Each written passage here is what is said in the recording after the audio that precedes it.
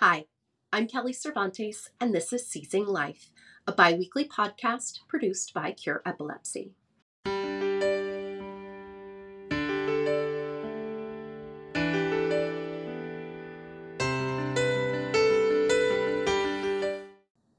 Today, I'm happy to welcome Dr. Elizabeth Gerard to the podcast. Dr. Gerard is an epileptologist and associate professor of neurology at the Northwestern School of Medicine.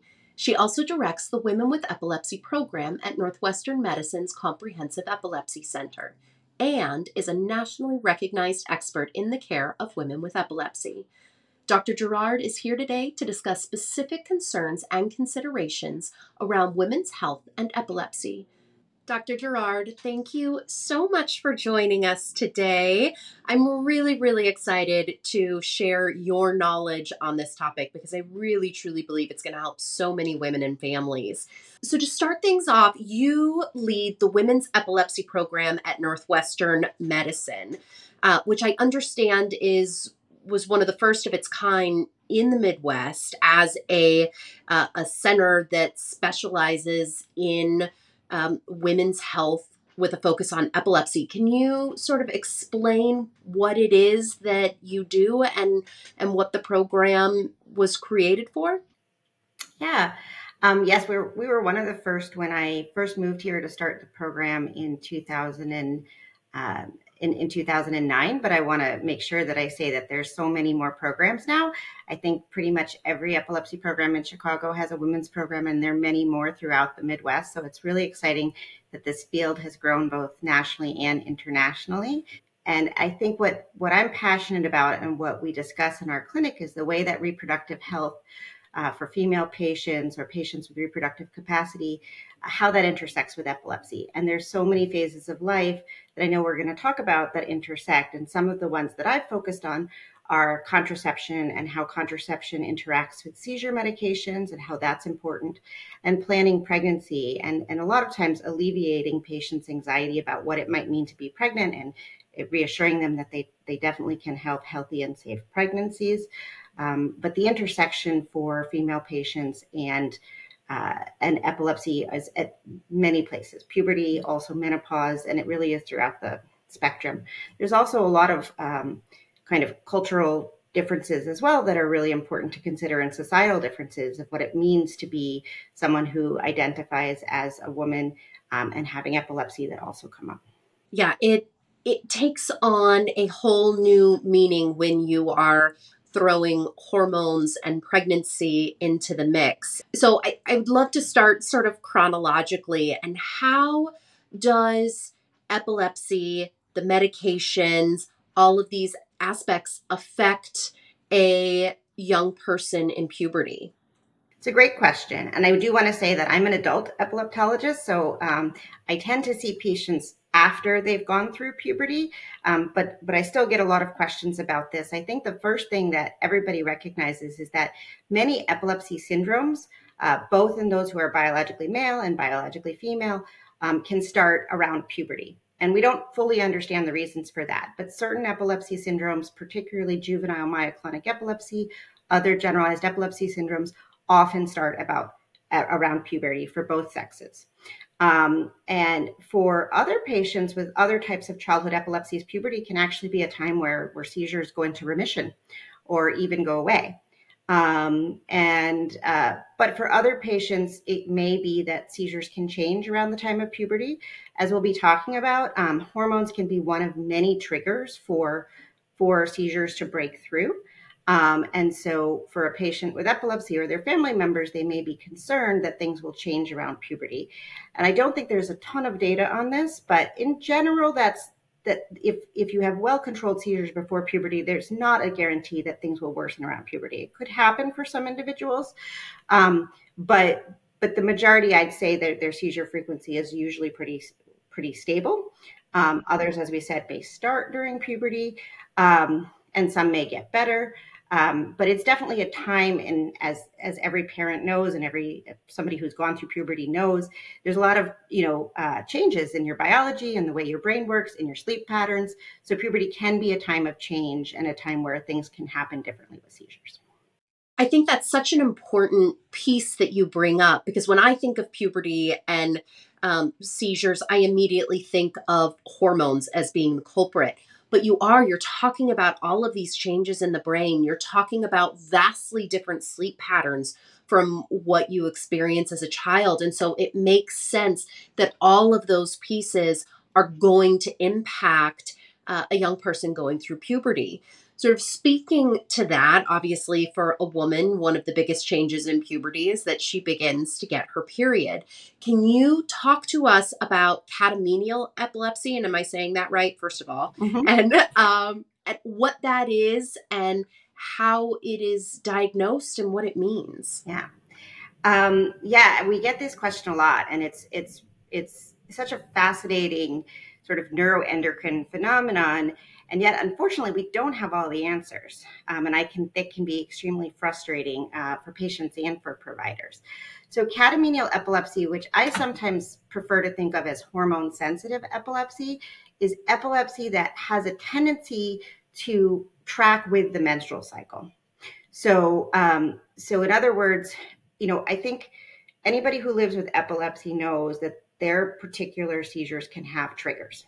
So sleep deprivation is a trigger for many, many, many people living with epilepsy.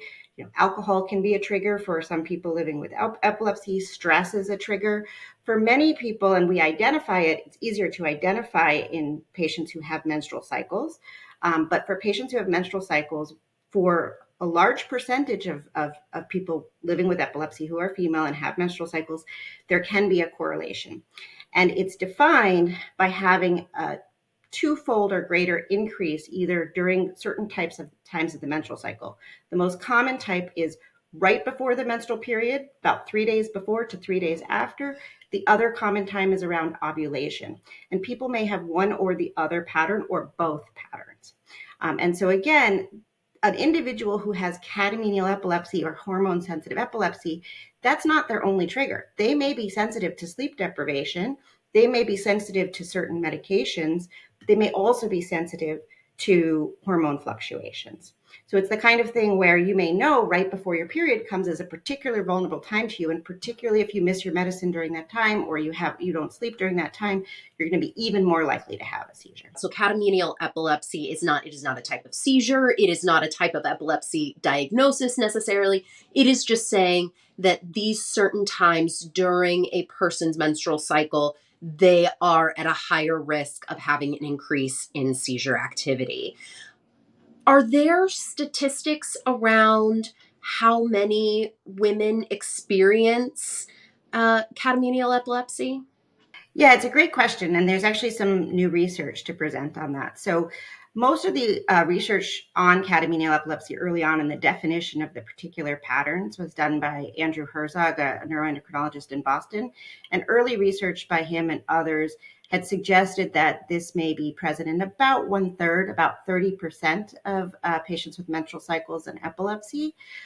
There's a new paper just published this year by my colleague Emma Vanescu and also my mentor, Paige Pinnell, looking at a group of women who tracked their periods in an iPhone app in a study of fertility.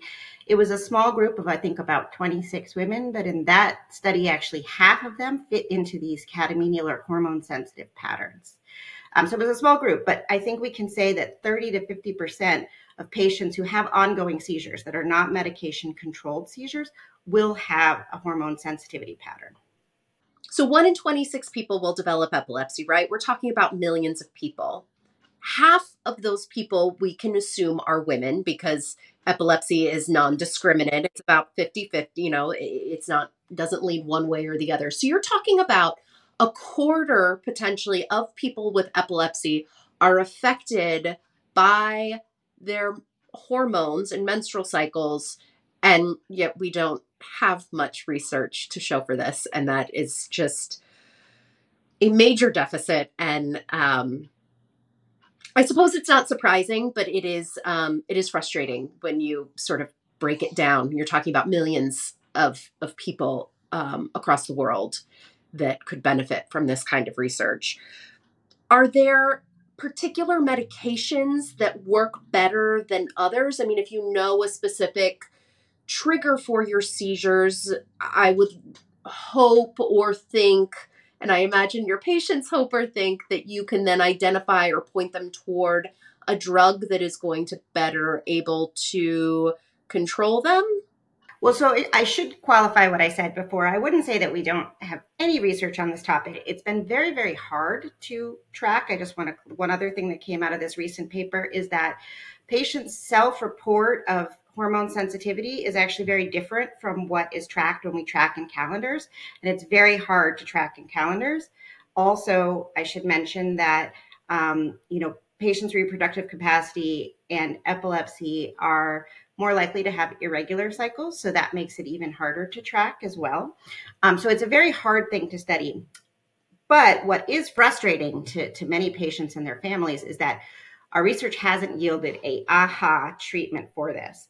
And it seems that, if it's a hormone sensitivity, then there should be a hormonal treatment. And I can't say that there's not, but there hasn't been a great one. There have been some very small series suggesting that suppressing the ovulatory cycle with a high dose injection contraceptive, which is depomedroxyprogesterone, that would eliminate the cycle, can also improve seizure control in patients with these types of patterns. But again, very few of those patients received complete seizure remission. They had a significant improvement in their seizure control. There is some research going on, small kind of case series research on other types of means of suppressing the menstrual cycle, but suppressing the menstrual cycle completely can also have side effects. So I think these are things we have to balance. And kind of going back to what you said before, at the end of the day, we're dealing with a patient with epilepsy. And so we first, especially in the beginning, need to target the best drugs, the best medications, the best treatment, even including considering surgery for that person's epilepsy. The hormone sensitivity is so common that it's not really a unique form that necessarily has a unique hormonal treatment. We need to do the best we can to control the epilepsy. Right, because the hormones are just one piece of the puzzle. It is not the underlying cause. Hi, this is Brandon from Cure Epilepsy. Have you or a loved one been recently diagnosed with epilepsy? Are you looking for more information about epilepsy and available treatment options? Go to cureepilepsy.org/4-patients to get resources and information about epilepsy. Now back to seizing life. Moving on our chronological journey, Dr. Gerard, can you speak to how an epilepsy patient might need to think about contraceptives differently than the average patient? Sure. It's really important that physicians and patients who work with anti-seizure medications know about these interactions, because anti-seizure medications can affect our contraception and our contraception can affect our anti-seizure medications. So some of the considerations for contraception is that a lot of the contraceptives we have are hormonally based. And hormonally based contraception, this includes pills, the vaginal ring, the contraceptive patch. These are all hormonally based contraceptive that depend on hormones throughout the body. There's also a insert that can be put in for long-term use. That's also a hormonally based kind of contraception. All of these medications, their efficacy can be affected by many of our seizure medications. Not all, but about half of our seizure medications are what we call enzyme-inducing seizure medications. That means that the medication speeds up how the liver breaks down medications, including hormonal medications. So for patients who are taking enzyme-inducing medications, we have many of them: carbamazepine, phenytoin, topiramate, to a lesser degree lamotrigine, but there's many, many more. Our enzyme-inducing medications will make contraceptive hormones less effective. And so it depends, but it depends on the contraception and it depends on the medication, the seizure medication. But in many cases, somebody may be taking a birth control pill and thinking it's working, and it's not going to work to prevent pregnancy. So it's really important to think about methods that are both highly effective and don't interact with seizure medications. But another important thing that I want to make sure people know about, and I think causes some confusion, is for many people living with epilepsy, the IUD is a preferred form of contraception. A lot of people think of the copper IUD that used to be available is still available. But we have much newer IUDs, intrauterine devices, that are plastic devices and are designed for anybody at any age, including people who have not had children before. And these are devices put by a doctor, or usually a gynecological doctor, in the office into the uterus. And they offer very, very high level of contraceptive protection.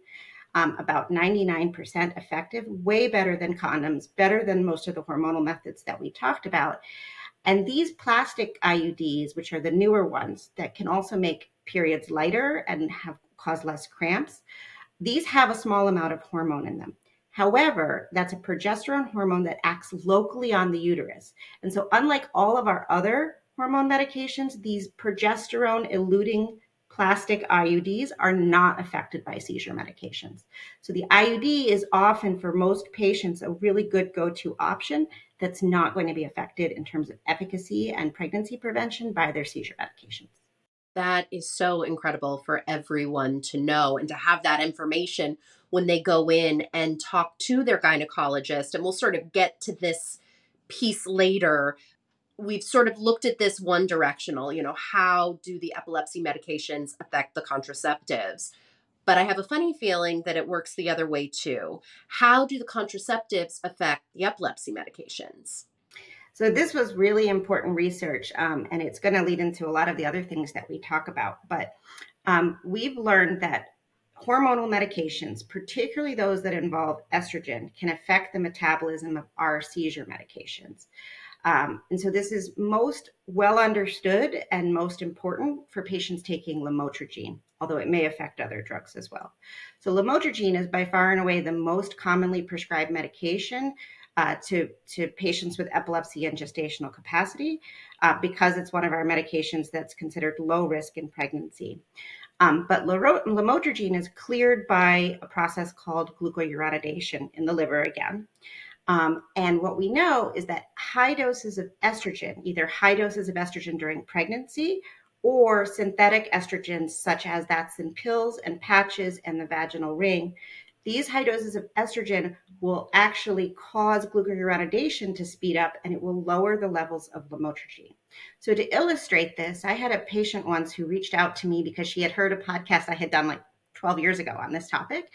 And she was a college student, and she had been doing very well on lamotrigine.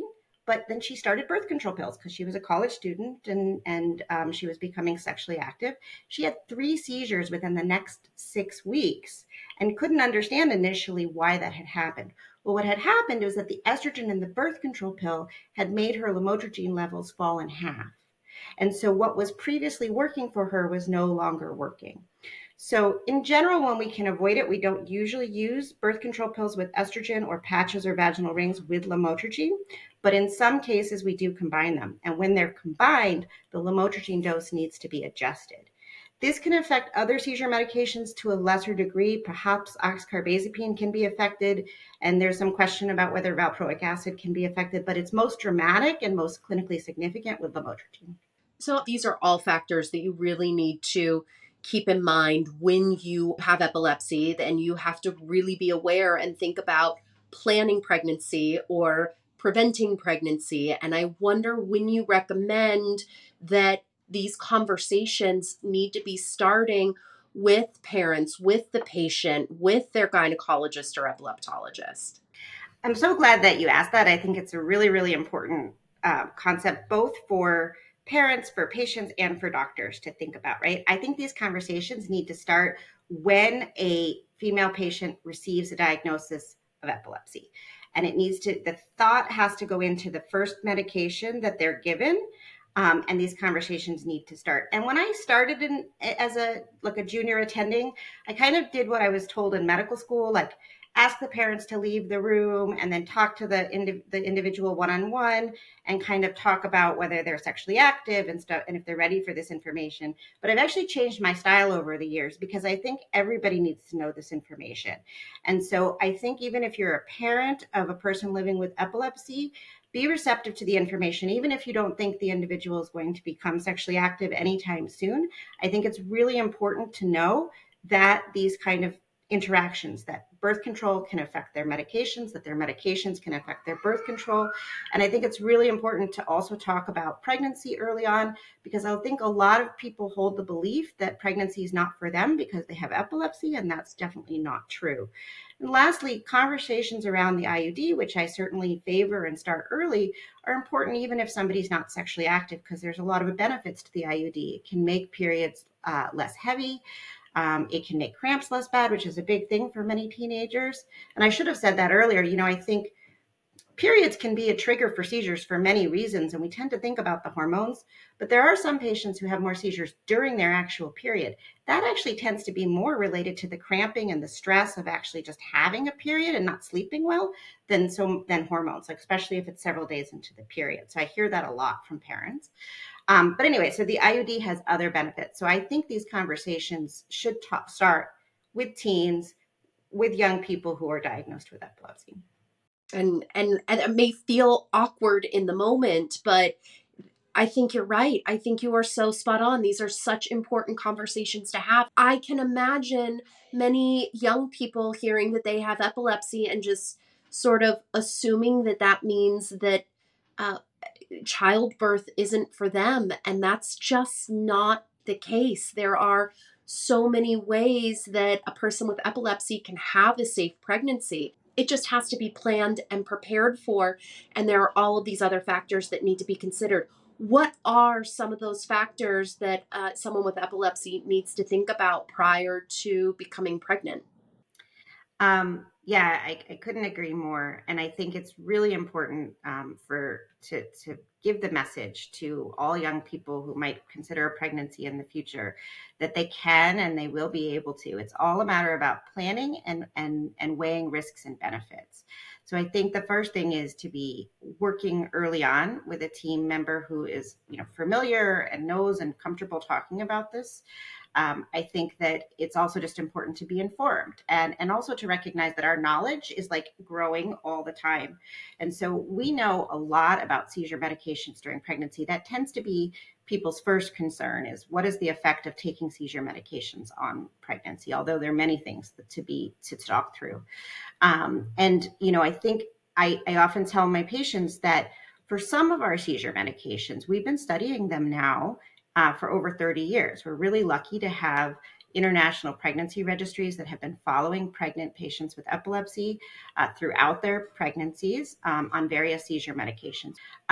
What we want to do, particularly for somebody who's presenting early, is we want to pick seizure medications that are known to be lower risk in pregnancy. So lower risk in terms of malformations for the fetus and lower risk in terms of neurodevelopment of the fetus. We also want to make sure that we can fully control the epilepsy if possible. And if we're not fully controlling the epilepsy or don't fully understand it, we need to do investigations, for example, like an epilepsy monitoring unit admission, to see if there are other ways to control the epilepsy, like considering surgery. So with that database, that information that we know how different medications affect pregnancy, can you sort of give us a rundown of what medications are better for someone who is pregnant versus another medication that could cause problems? Sure. And I think I want to just specify that we've been studying different factors in pregnancy. And when I say we, there's international group of neurologists who have worked on following these patients well before I was even practicing. But we have been studying many different data points so that we now have data. The most data is about major congenital malformations, which are structural abnormalities that affect the fetus usually and develop early in pregnancy, in the first trimester of pregnancy, starting as often as soon as somebody knows they're pregnant. We also have information now about small for gestational age. And for some medications, we're lucky to have prospective studies that have looked at the children exposed to these medications and seen how they do in terms of IQ testing, in terms of development, in terms of performance at school. What we know so far is that there is one medication that very much stands out in terms of being higher risk than other seizure medications. So valproic acid is particularly high risk when it comes to exposure during pregnancy. We know that children who are exposed to valproic acid on average have a risk of malformations of about 10%, whereas it's about 2 to 3% in the general population. All pregnancies have some risk of malformations, even if you don't take seizure medicines. We also know that valproic acid seems to have a negative impact on IQ, at least for some children who are exposed. So on average, some of our studies have shown that children exposed to valproic acid during pregnancy have IQs that are about 10 points lower than other children, or control children, or children exposed to other seizure medications. We also know that valproic acid's been associated with increased risk for autism or autism spectrum disorder or other learning disabilities. And so for these reasons, whenever possible, we try to avoid valproic acid in patients who may consider pregnancy in the future. And certainly if somebody needs to be on valproic acid, we try to keep the dose as low as possible, because that can also have an effect as well. Although there's no dose at which these things are not a concern, but it's better to keep the dose low. I have a quick question. If someone has been on valproic acid, let's say as a teenager, and they are off it now, and they've started a new medication, and now they're going to get pregnant, does it matter that they took it as a teenager or when they were younger and now they're off of it? Our belief and our understanding from all our data is that it's really about the medications and the exposure during pregnancy. However, I want to again emphasize that even at 6 weeks of pregnancy, even when you first have a positive pregnancy test, these type of things these vital structures for the infant are already forming. And so it's not sufficient to get pregnant on valproic acid and then switch. This is the importance of planning. You want to be on a medication that we think is low risk before you get pregnant. There are some people where valproic acid is the only seizure medication that works for them. It's a small group of patients. And for those, what we do is we try to lower the dose as much as possible. It doesn't mean that they can't get pregnant. I think it's important to know that there are risks, but they're probably not as high as what people imagine when we say it's a high-risk drug. It's a high-risk drug compared to other seizure medications, not compared to some other drugs like thalidomide that had been studied way back and always, and very high rates of malformations. However, we do find that this is a medication that we should try to avoid, and we feel very strongly about that, in particular because of the neurodevelopmental impact. I will also mention that there has been some increasing concern about topiramate. We don't have as much data as we have for valproic acid. The average malformation risk is not as high as valproic acid, but there is a specific association with cleft lip and cleft palate.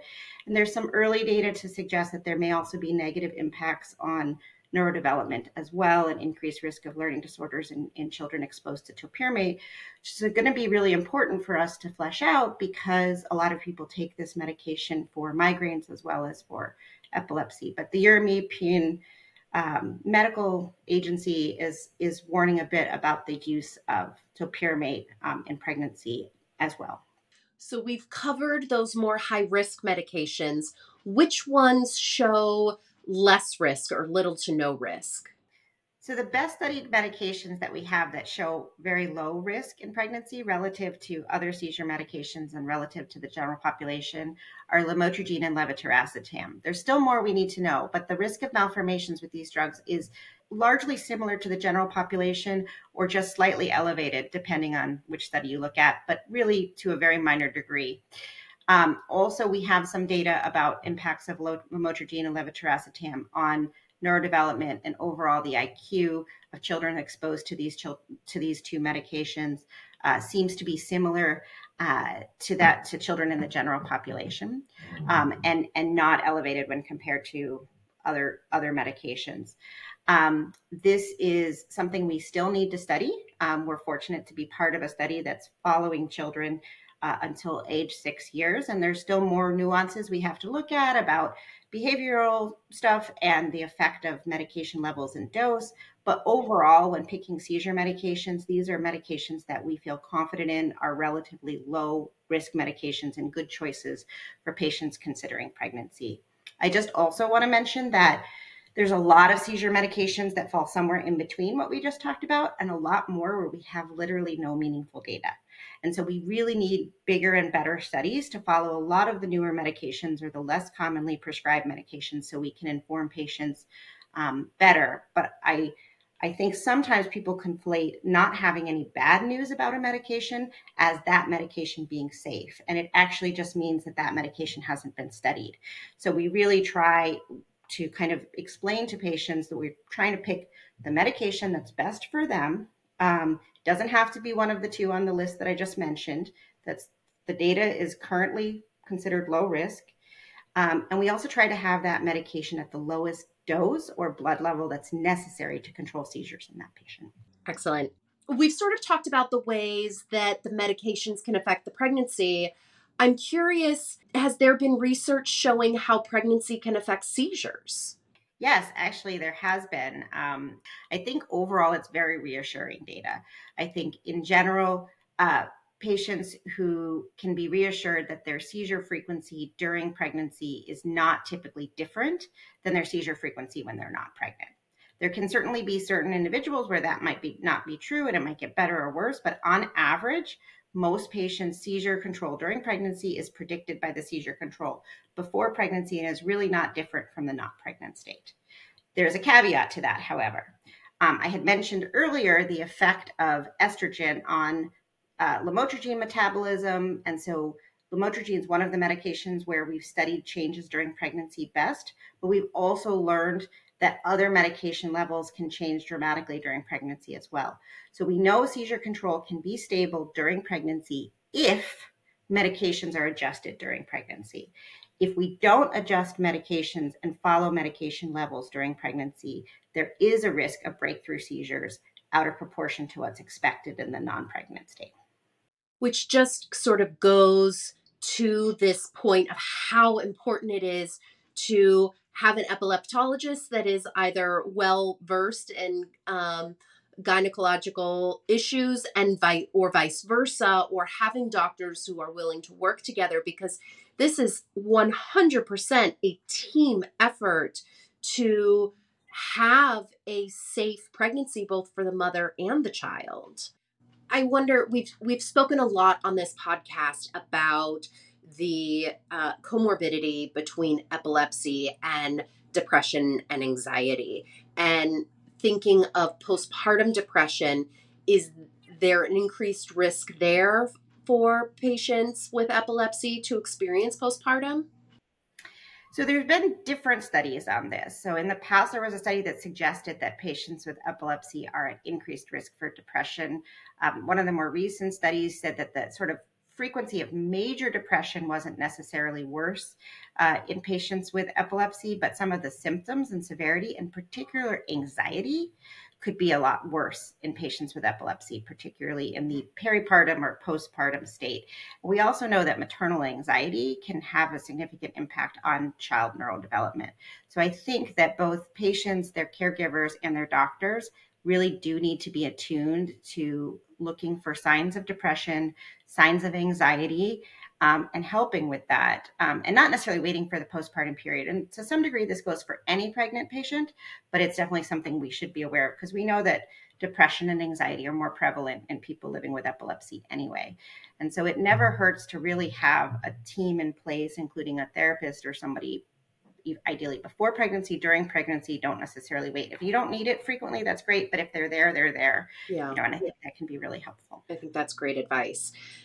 Now, something I found it fascinating. I'm reading a lot more about menopause in the news recently. Studies about menopause. Women are talking about menopause. We're getting more scientific studies, which is amazing. And so I'm wondering, what have been the effects, or what have you seen of menopause on epilepsy and vice versa? So I will say this is an area that definitely, all these areas, but particularly menopause needs to be more studied for this population. We're really lucky to have a couple of sort of foundational studies by a few investigators, including Cynthia Harden, that looked at this. But it really hasn't been looked at in a systematic way recently. So some of the things that had been noticed in the past would be that some patients, particularly those who felt that they self-reported hormonal sensitivity, would have increases in seizure or worsening of seizure control during perimenopause, which is the years where the cycles are much more erratic and you can have higher levels of estrogen. And some in these studies suggested things might get better once they had completed menopause. I have seen that. I have definitely seen the worsening during perimenopause in patients who were previously stable, but not the majority, kind of like what we talked about with puberty. Like, I have seen it where there's no other great reason why things are getting worse other than they're going through perimenopause. But I would say many of my other patients go through perimenopause without a change in their seizure frequency, right? I have had a few patients who kind of hope that when they get to menopause, everything will get better because they won't have hormonal fluctuations. And at least anecdotally, I have not found that to be the case or promised people that everything will get better once they go through menopause. But sometimes the worsening that we see for a few years, which can be up to 10 years, gets better. I think the other important research that was done and important for people to know about is that Cynthia Harden, before the Women's Health Study, which studied these hormone replacement, which is what's been in the news so much, it was shut down because of concern about health effects, right? She had been studying those hormone replacement therapies and whether they had an impact in seizures. This trial was shut down because of the shutting down of the Women's Health Study. But in her smaller sample size, they did see a correlation with the dose of estrogen in hormone replacement therapy and worsening of seizures. And so that is something to be aware of. Now, a lot of the hormone replacement therapy we use today is lower in dosage than what was used at that time. But this is another consideration people should be aware of. So as someone who is considering puberty, who is thinking about pregnancy, who is looking and has these questions about menopause and all of the different phases and stages that occur in between, are these questions that a patient with epilepsy should be able to take to their epileptologist and get informed answers on? Because I can see them being concerned that their epileptologist isn't going to have this information and, but then going to their gynecologist and their gynecologist isn't going to know about the epilepsy. Where should they begin? And should their epileptologist have these answers for them? Yeah, I mean, of course, my bias is that I think that I think we prescribe the seizure medications. We are the epilepsy providers. We should be holistic in our thoughts. But in the ideal world, it should be a team approach, right? So it would be really great if everybody is informed. But I think it's important to think about that the epilepsy provider sees only patients with epilepsy, whereas the gynecology provider sees patients with all different types of medical conditions, right? So the in-depth knowledge about our medications in particular, I think often lies on the neurology side, but we all need to work together. So I do think that patients should be able to bring these questions to their epileptologist and ask for input on it. There are a lot of resources online, both through your websites and also the Epilepsy Foundation. I'm involved in a project that's about to launch a website called epilepsypregnancy.com, which was intended to really try to bring everybody together and on the same page and provide resources for physicians as well as for patients and some tools for patients to bring these questions to their doctors. So I think it is really helpful for patients and their families to do some research and bring these questions to their specialist, to their neurologist or their epileptologist. Absolutely. Being informed knowledge is power, right? So thank you so much for sharing those resources because I really do believe that they are going to be incredibly valuable to our listeners. Dr. Gerard, thank you so much for all of your knowledge and expertise and sharing it with us. I know it is going to help so many patients and families out there. We certainly appreciate your time. Thank you so much for this opportunity and for everything that you've done for the epilepsy community. I really appreciate it. Thank you, Dr. Gerard, for sharing your knowledge and insights about women's healthcare and epilepsy. Since 1998, Cure Epilepsy has raised more than $90 million to fund epilepsy research and other initiatives that will lead us to a cure. If you would like to help us in our mission to find a cure for epilepsy, please visit cureepilepsy.org/donate. Cure Epilepsy, inspiring hope and delivering impact. Thank you.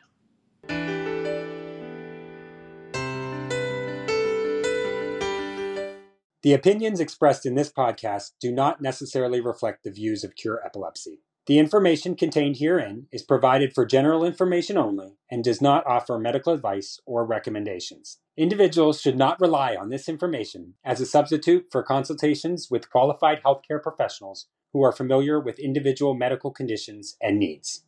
Cure Epilepsy strongly recommends that care and treatment decisions related to epilepsy and any other medical conditions be made in consultation with the patient's physician or other qualified healthcare professionals who are familiar with the individual's specific health situation.